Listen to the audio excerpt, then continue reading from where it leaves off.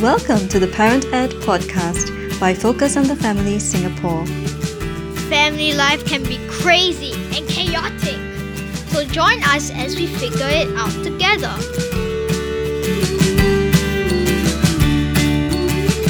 Hello and welcome to the Parent Ed podcast. My name is EJ and I'm your host for this episode.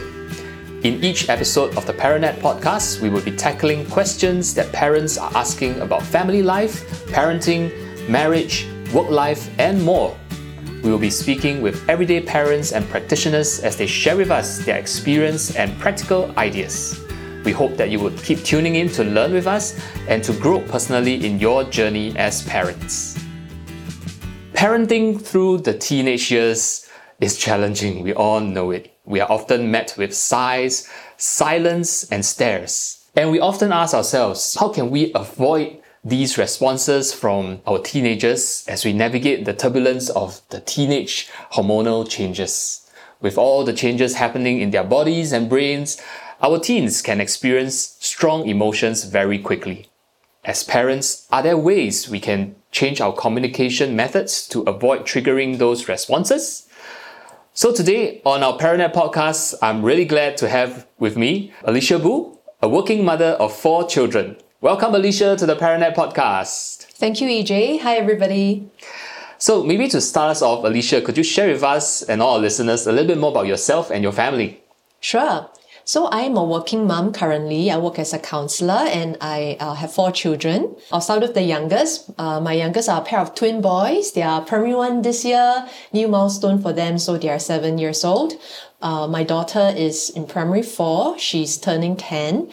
And we have a newly minted teenager in our home. My oldest is a boy and he's turning 13 this year and in secondary 1.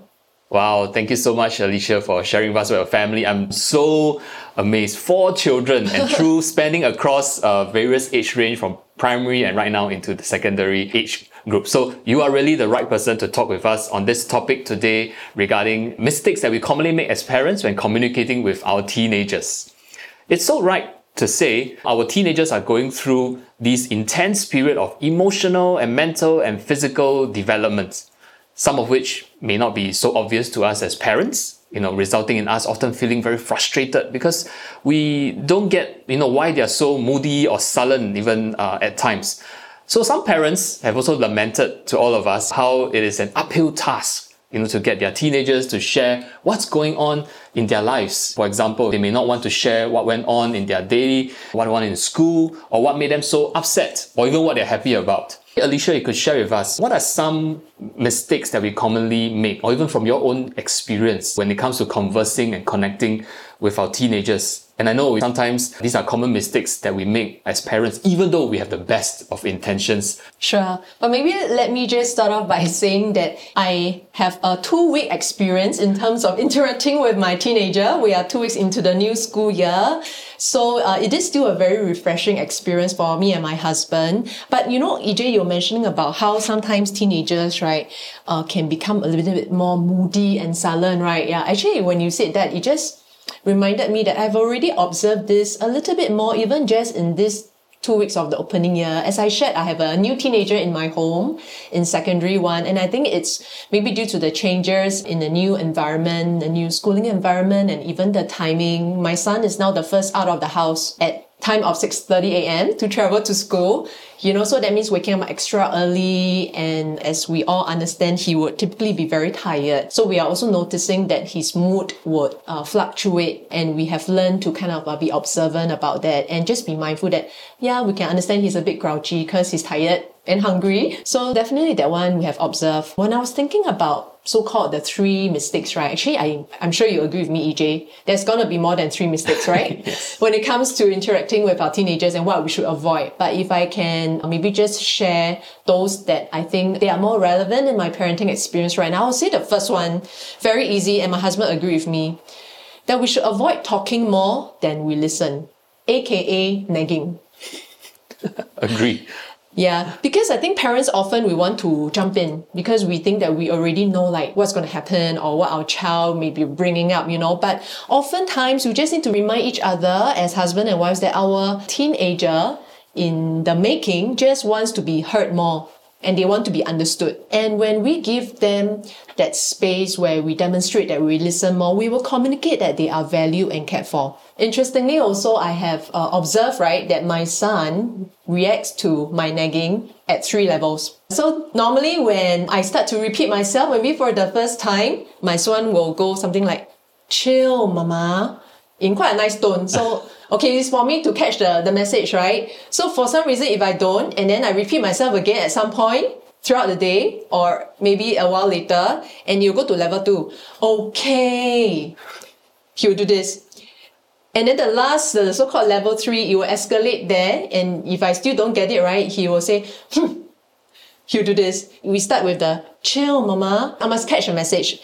And I must catch a signal that, okay, I think he heard it, he heard me, and I should restrain lah. So don't nag and don't talk more than I listen. So I think this gift of listening that we can give to our growing teenagers, it's not new. Yeah, but it's something that we need to apply even more in this phase where I think they are learning to also navigate their new environment, navigate new schedules, and we need to give them that space that we are listening to them, process either verbally or just give them space to get back to us later and don't nag so much.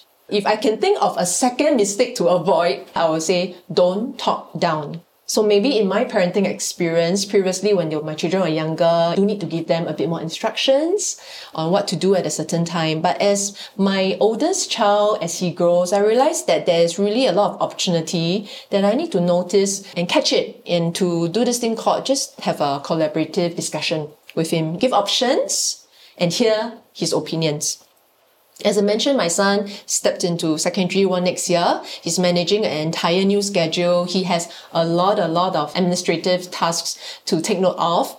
And it came to a point where I realized that I really need to give him that space, right, to kind of figure out himself. And obviously, as teenagers, they still need our guidance as parents. But I think for myself and my husband, right, we are learning to handle it better in a more adult manner with him, with more discussion, with more collaborative hearing from each other. In essence, we're saying that we need to adapt the way that we talk to our son and to treat them almost like a mini adult, if I may, instead of just directing them and giving them instructions, but ask them for their views, ask them for their opinions. Oh, how do you think you should manage these various things that you need to accomplish like by this week in your new school year, right? Also, personally, I think that this is important because we need to be mindful that we don't invalidate their feelings. We need to be mindful that we need to affirm their sense of growing autonomy. And actually, if you think about it, right, sometimes if we can help or just give some pointers to our child to help them think through the various things they need to manage from different angles, oftentimes they're not right.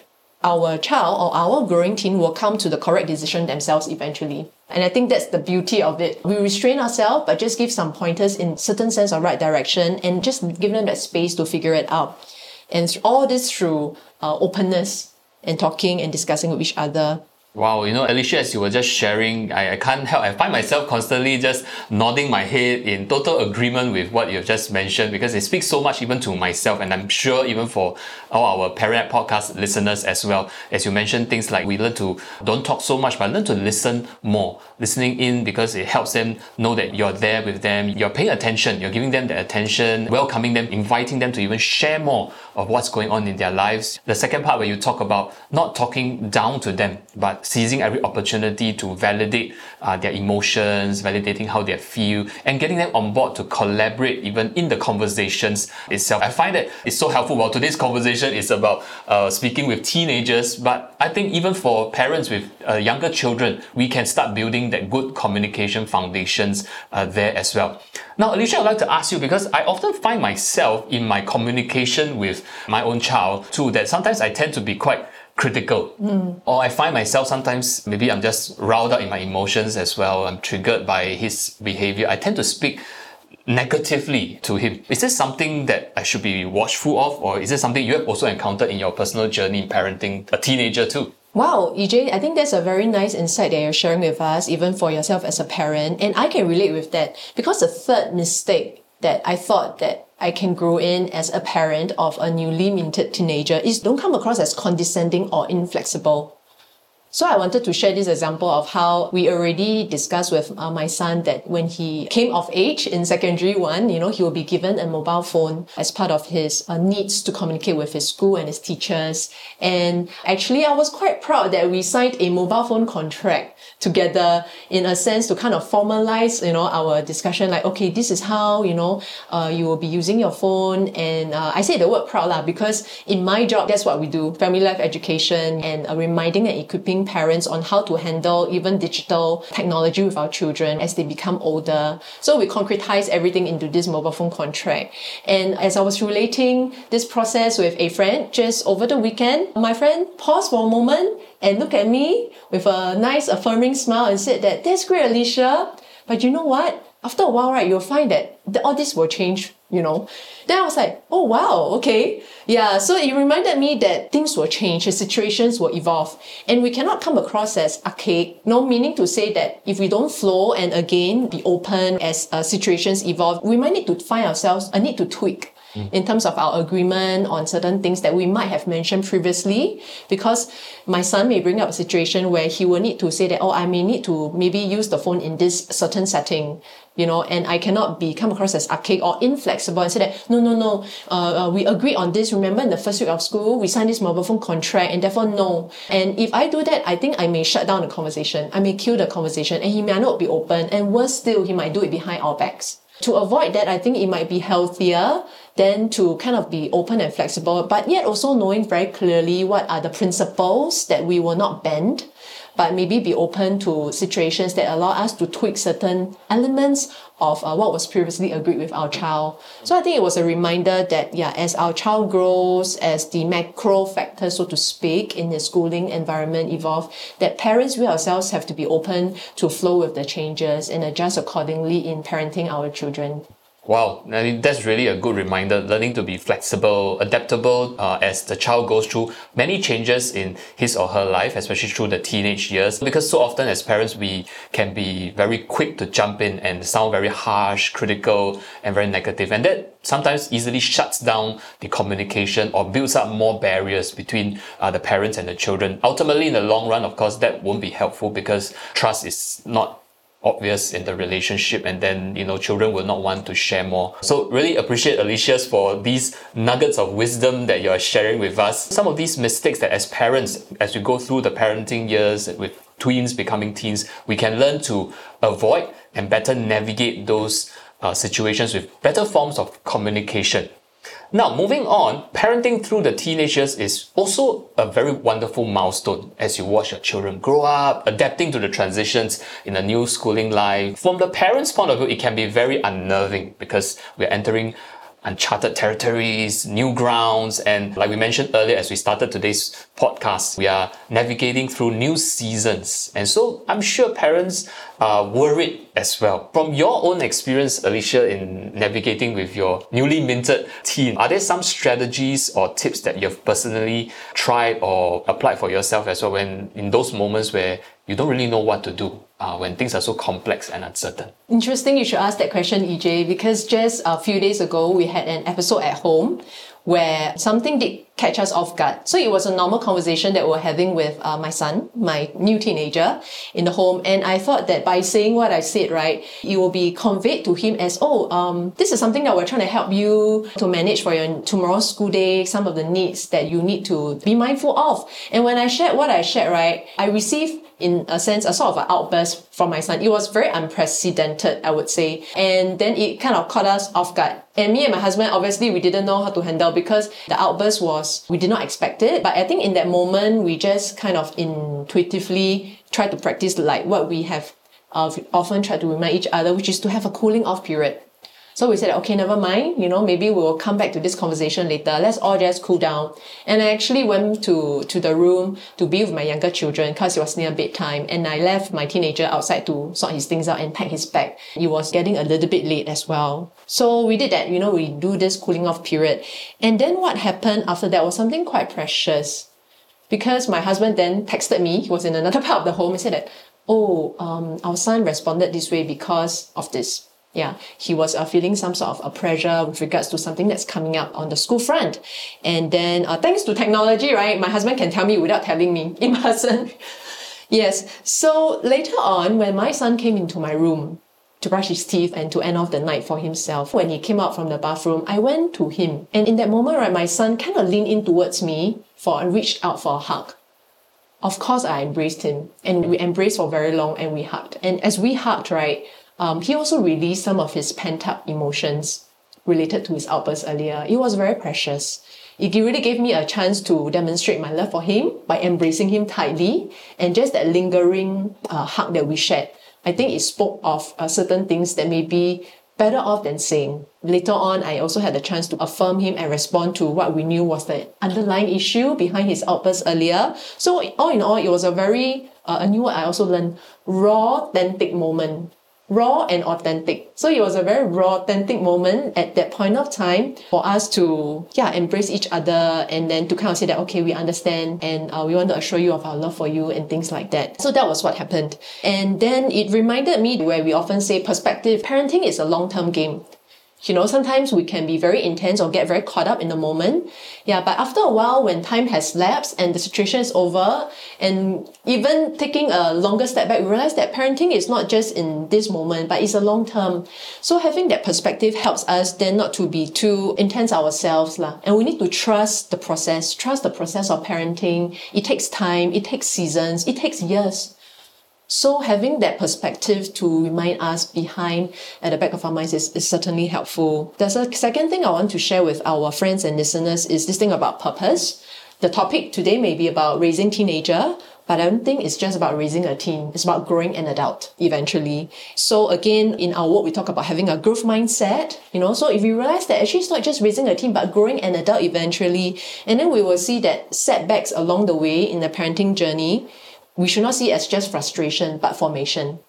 It's part of the process to build up each other, both for the parent and child. And it's really a reminder for me that not just my teenagers growing up, but I'm also growing myself as a parent and as an individual. Wow, perspective and purpose. I felt those were really two big reminders for all of us parents, because the daily parenting journey, can get us all so caught up in the nitty-gritty, fighting the daily battles. So sometimes we tend to either not see things from the child's perspective, or sometimes we lose focus on maybe the bigger picture, that we are, not only are we parenting a teenager, we are parenting them for the future to be purposeful young adults, ready for their career, ready for their own families as well. I really love what you shared earlier about that specific scenario that happened on the home front, where you gave each other time to cool off that space. And I think we all need that, because when emotions are so highly charged up, we just need the space to calibrate or recalibrate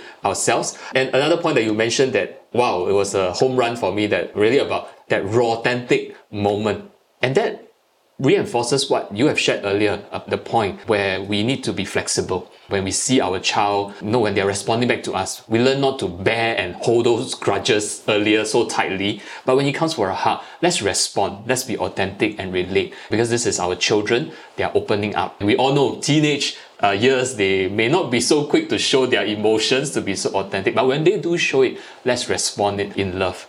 So thank you so much, Alicia, for reminding us. And if I may borrow your phrase from earlier in today's podcast, you mentioned that our children are coming of age, our teenagers are coming of age, so as they go through so many changes, and the way they respond may sometimes cause us to feel very frustrated, angst, and navigating some of these uncharted territories. But let's be reminded to remain consistent throughout, with that perspective in mind, and with a greater sense of purpose in mind too. So thank you so much, Alicia, for sharing your strategies and tips. I believe that many parents will benefit from today's episode of the ParentNet podcast, and reaching us that, how to stay present without helicoptering in all the time, hopping over all our children. It's definitely one of the tensions for many. We want to be there for our kids, but we don't want to overdo the helicoptering. So as we wrap up this episode of the podcast, I want to leave the last words to Alicia. Would you have any advice or parting words to share with all our listeners as we close up the podcast? Not just for our listeners, our friends, or parents out there, but also for myself and my husband to keep at it.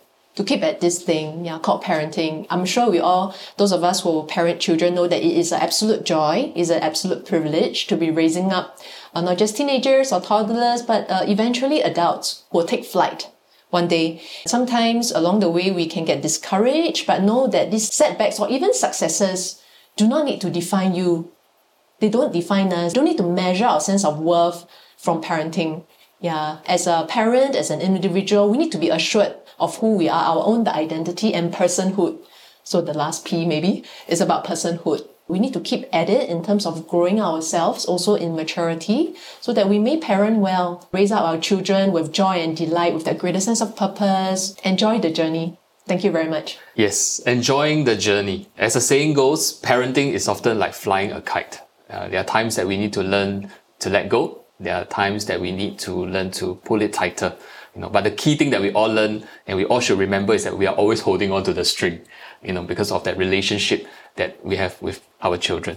So thank you so much, Alicia, for taking your time and sharing with us your wisdom and your personal anecdotes and your parenting experience on today's ParentNet podcast. To all our listeners, thank you for tuning in, and we hope you have gained some tips and also feel reminded that we are all in this parenting journey together. Now, while we want to shape our children's values, educate them about sex and sexuality, and equip them to have healthy relationships, where do we begin? Coming up in March, Focus on the Family Singapore is having a webinar on relational health and sexual intelligence, where you will gain tools, strategies, and practical handles on how to tackle common problems with your children in the area of sex and sexuality. So you can visit our website at family.org.sg/RFRK Sexual Intelligence to find out more information. We hope you can share this podcast with a friend of parents, who might benefit from this episode as well. Be sure to catch us on our next ParentNet podcast. Until next time, have a great week with your family.